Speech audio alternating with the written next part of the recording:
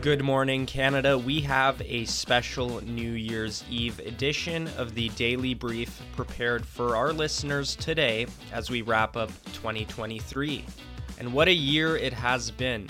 We'd like to take this opportunity to look ahead into 2024 and make a few of our own predictions about what changes, both big and small, we might expect around the corner. So thank you for being here, whether you're joining us for the first time ever or if you've been along for the ride.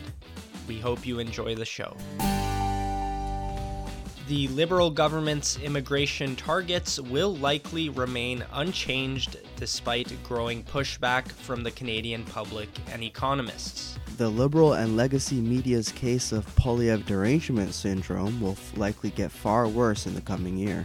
Far-left activists will continue to cancel Canadian history in 2024 in the name of decolonization.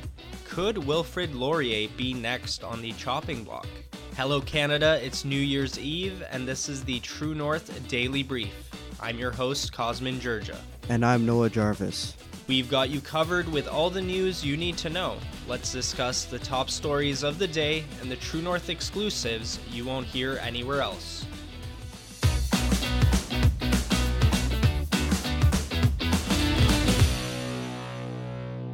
Even though there's mounting public dissent and concerns from economists over Prime Minister Justin Trudeau's record-level immigration targets, Canadians shouldn't expect the Liberal government to buckle to the pressure in 2024, and here's why. Trudeau's immigration policy is driven by a broader vision of transforming Canada into a post-national state. Central to this Liberal philosophy is the belief that a robust immigration system is essential for Canada's evolution and progress as a multicultural society. Shortly after being elected in 2015, Prime Minister Trudeau proudly declared without consultation that Canada was the first post-national state, asserting that there was no core identity, no mainstream in Canada. Achieving this goal can't be done without mass immigration. This unwavering commitment, however, is not without strategic motives. The Liberals appear to be fine with the public discourse turning towards immigration, deflecting attention from pressing issues such as inflation, their willy-nilly use of emergency powers against the Freedom Convoy, and their various ethical controversies. The Liberals could also be trying to bait Conservative leader Pierre Poilievre into being the first to advocate for an immigration reduction in order to position themselves as defenders of diversity and resort to the usual allegations of conservative xenophobia. Additionally, the Liberal government has shown itself to be beholden to the interests of industry lobbyists and global organizations that want to see an unending flow of cheap labor and debt creation. Sectors like transportation, food services, and telecommunications are among the first to benefit from accelerating immigration due to the high proportion of immigrants who make up their workforces. Meanwhile, the Liberals are sympathetic to think tanks like the Century Initiative, which wants Canada to reach a population of 100 million people by the year 2100, as well as other immigration programs promoted by the World Economic Forum and the United Nations. So Noah, as far as predictions go, I think this one is a pretty safe bet. The Liberals have not signaled that they would be willing to reduce immigration targets. However, they have done some interesting things that I personally did not expect they would do, particularly when it comes to international students. We saw a cap introduced. We also saw an increase in the basic amount of money that you need to have prior to arriving in Canada to ensure that you will essentially be able to pay for your time here. But there's just no way in my mind that the Liberals will be the first party to reduce that number. But this really leaves Conservative leader Pierre Poilievre in a tough spot, right? Because he's facing pressure from the right within his own party to reduce those numbers. And it is a popular move if he decides to go down that path. We've seen the polling. So would you agree that there is a sort of kind of trap being laid here by the Liberals, or am I just reading in too much into it? Well, the risk for Poilievre in coming out as wanting to reduce immigration numbers is that he will be portrayed by the Liberals and the legacy media as being a xenophobe. Immigration for the Liberals and the legacy media especially is very prickly because they are ideologically committed to increasing Canada's population totals exponentially and getting to about 100 million people by 2100. So anything that contradicts that goal, they have to meet with a lot of pushback. And one of the ways that the Liberals and legacy media love to do that is by labeling people a xenophobe. And Pierre Poilievre probably doesn't want to fall into that trap because, sure, he might not be a racist or a xenophobe or anything like that, but if enough people start saying that and enough people start repeating that, people who are not as politically informed, who make up a lot of the voter base in Canada, may begin to think that Pierre Poilievre is what the legacy media and the Liberals are portraying him as. Just look at what happened to sort of Andrew Scheer when he came out as a Christian with certain beliefs, and he at first didn't want to capitulate on that, but eventually Scheer did capitulate, and people started to think about Andrew Scheer as some abortion-loving Christian zealot. And Scheer obviously lost. So there is definitely that risk that Pierre Poilievre has when trying to move around the immigration question, and he should be smart about it. But I believe that there is also a counter sentiment in Canada that is large enough that is anti-immigration, or at least wants to see the numbers come down, to the point where I think Pierre Poilievre should seek out that base if he does want to maintain the support that he is currently gaining. You're right, and I think a lot of people have noticed a significant shift that wasn't present ever before. There are more, how should I describe it, more elite people in Canada arguing, at least for a tempering of immigration targets. We see calls from economists. The latest one, I think, was from a Scotiabank economist, essentially saying this is unsustainable. We saw Bank of Canada Governor Tiff Macklem come out as well, saying that high immigration levels are linked to unreasonably high rental costs. And so there is a very strong economic argument to make to reduce immigration levels. And for a party like the Conservatives that prides itself on being, fiscally responsible, but also the common sense party, it would only make common sense to reduce the numbers to match our housing output. And I think that's something that Poilievre has hinted at. I would like to point out that True North has been one of the most willing media outlets to cover the topic of immigration, and we've pushed both the Liberals and the Conservatives on this issue equally. Is there a possibility that even the media might follow suit? Because we've seen increasing stories about reports. We've seen more columnists, even from traditional media outlets, arguably you could call them conservatives like National Post, calling for a reduction in immigration. But I don't think that's ever really happened before at the mainstream level. So is this shift going to extend beyond just pollsters and economists? Could we see a shift in just the general conversation where talking about a reduction in immigration is no longer taboo, regardless of the fact of whether the Liberal government reduces the numbers or not? Well, Cosmin, I believe that the consequences to mass immigration has become so blatant that not even the legacy media can ignore it. The fact of the matter is that the winds of change are blowing in Canada, and those winds are saying that, quite frankly, Canadians don't want to bring in more than 1 million newcomers to the country every year. It is unsustainable. Economically, there are consequences, and there are social consequences to mass immigration. The average person on the ground, the average Canadian, feels it, whether you're in rural Canada, whether you're in a big city, whether you're low income or high income. You have been seeing the effects of mass immigration. And even though the legacy media, they are pretty closed off from the rest of society in their ivory towers, the fact of the matter is that even individual journalists in, say, the CBC are feeling the effects of mass immigration, and they will begin to report on it because it is just so blatant. If they were not to report on the growing backlash to mass immigration, it would be too obvious of a lie by omission. So, yes, I believe that when you start to see legacy media figures talking about the perils of massive immigration, you know that there is something really serious there that the Conservatives or any political party who wants to maintain or gain support can capitalize on. It's no secret that the legacy media doesn't like Conservatives, and the media certainly has not been friendly to the more stridently right-wing leader of the Conservative Party, Pierre Poilievre. But we haven't seen anything yet.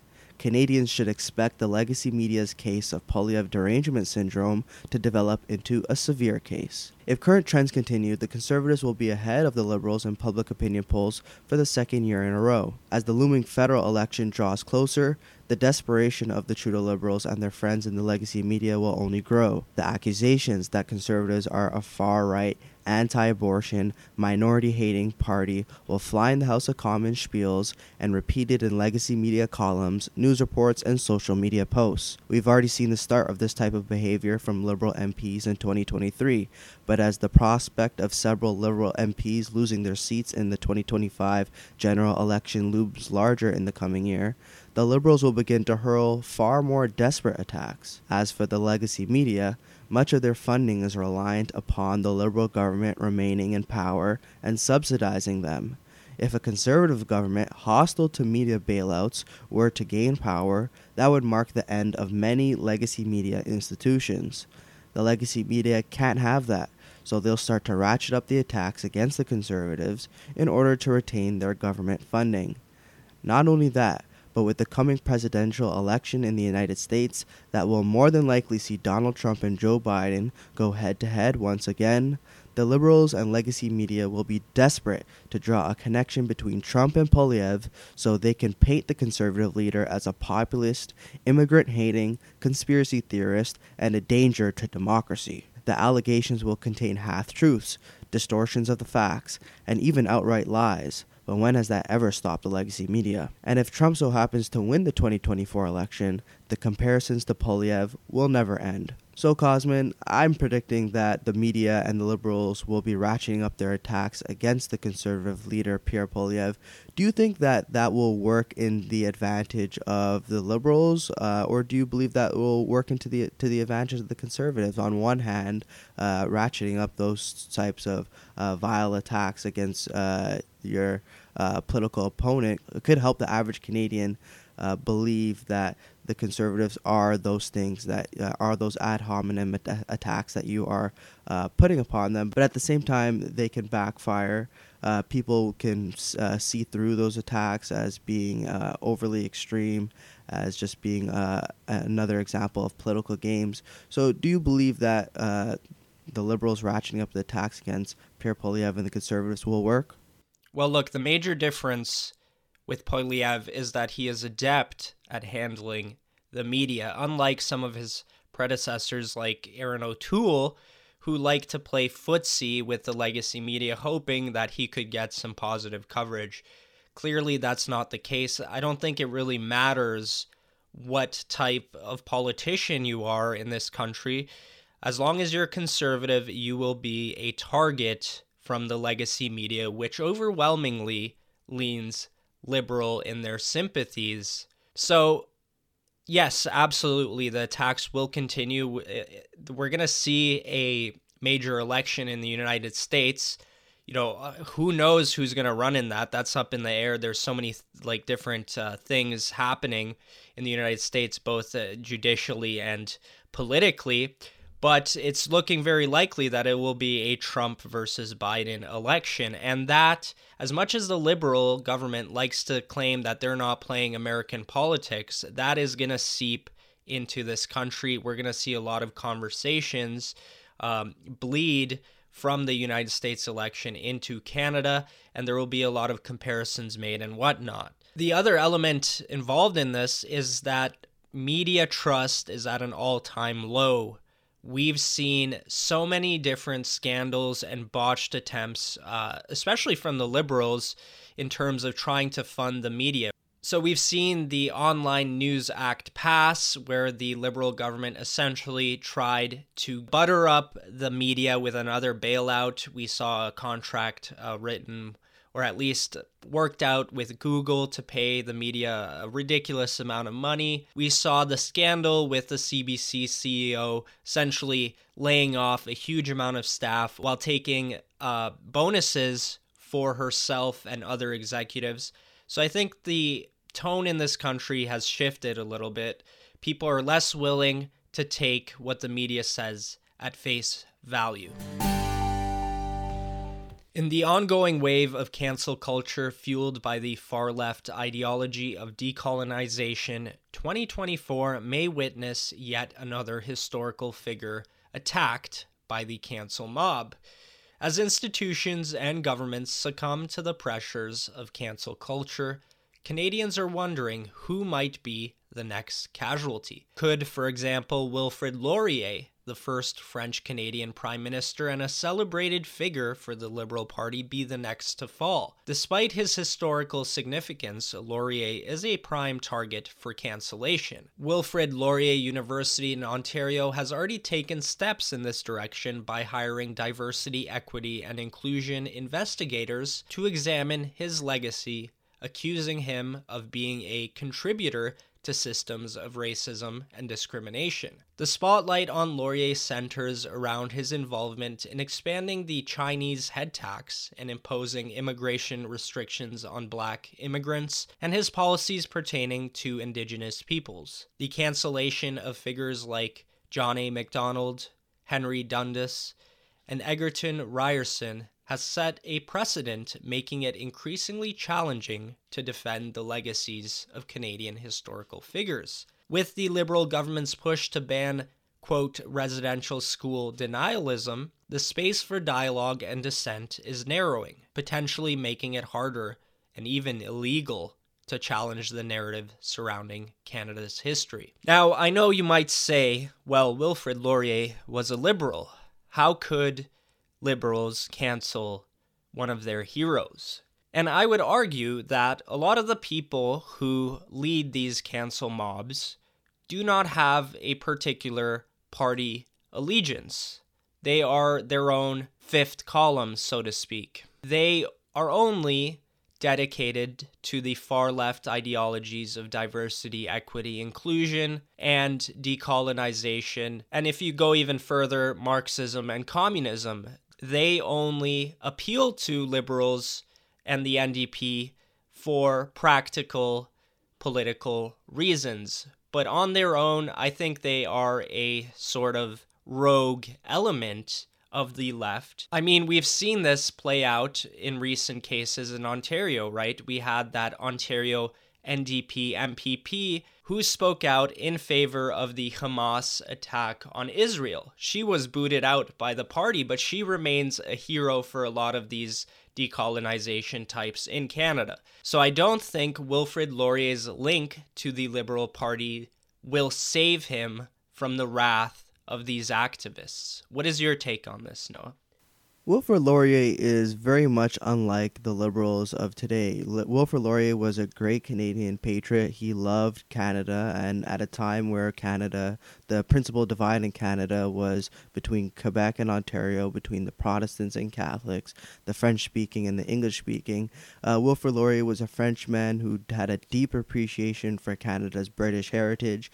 He was a Canadian nationalist, not just a Quebec nationalist, not just an English Canadian nationalist, but a true bi-national Canadian nationalist, and he loved this country. He oversaw the expansion of the West.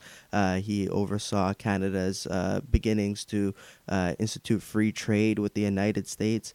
I mean, for a liberal, he was quite a conservative. I believe in modern times he would probably sit as an MP in the Conservative Party of Canada, not the Liberal Party of today. The Liberal Party of today is ruled by a leader who envisions a post-national state, who doesn't believe that Canada should have any national identity whatsoever, and goes out of his way to denigrate Canada, calling Canada a genocidal state, saying that Canada is systemically racist. These are insults and epithets to the character of Canada that should not be accepted, and Wilfrid Laurier would not accept that in his day, or if he were living in our day. So Wilfrid Laurier is someone that who is, I think, obviously a prime target of the left. He loved Canada, and sure, he made some controversial decisions that in modern times we look back on and say, hey, that wasn't right. His expansion of the residential school system, the aforementioned Chinese head tax, the immigration restrictions on black people, those are obviously not good policies, but you have to look at the historical context in which he made those decisions, and also you just need to understand that yes, historical figures of the past, whether it's Winston Churchill, whether it's Margaret Thatcher, whether it's Abraham Lincoln, sure, they are flawed people. They have made mistakes in the past, but to go back and judge those people based on modern morality and to look back on them with disgust, I think is quite frankly disgusting, and is a trashing of our history that we should not stand for as a society. So let's make sure that Wilfrid Laurier doesn't endure a character slander that other great prime ministers and figures of Canadian history has endured, like John MacDonald and Henry Dundas. Let's make sure that Wilfrid Laurier stays safe from those attacks, even though he was a liberal. That's it for today, folks. As we head into 2024, don't forget to check in at www.tnc.news for all the news you need to know. The Daily Brief will continue to be off for the holidays, but we will return in the new year. Sincerely, from all of us at True North, we wish you a happy new year. Don't forget to share our work with your friends and neighbors, and if able, please consider supporting independent media at donate.tnc.news.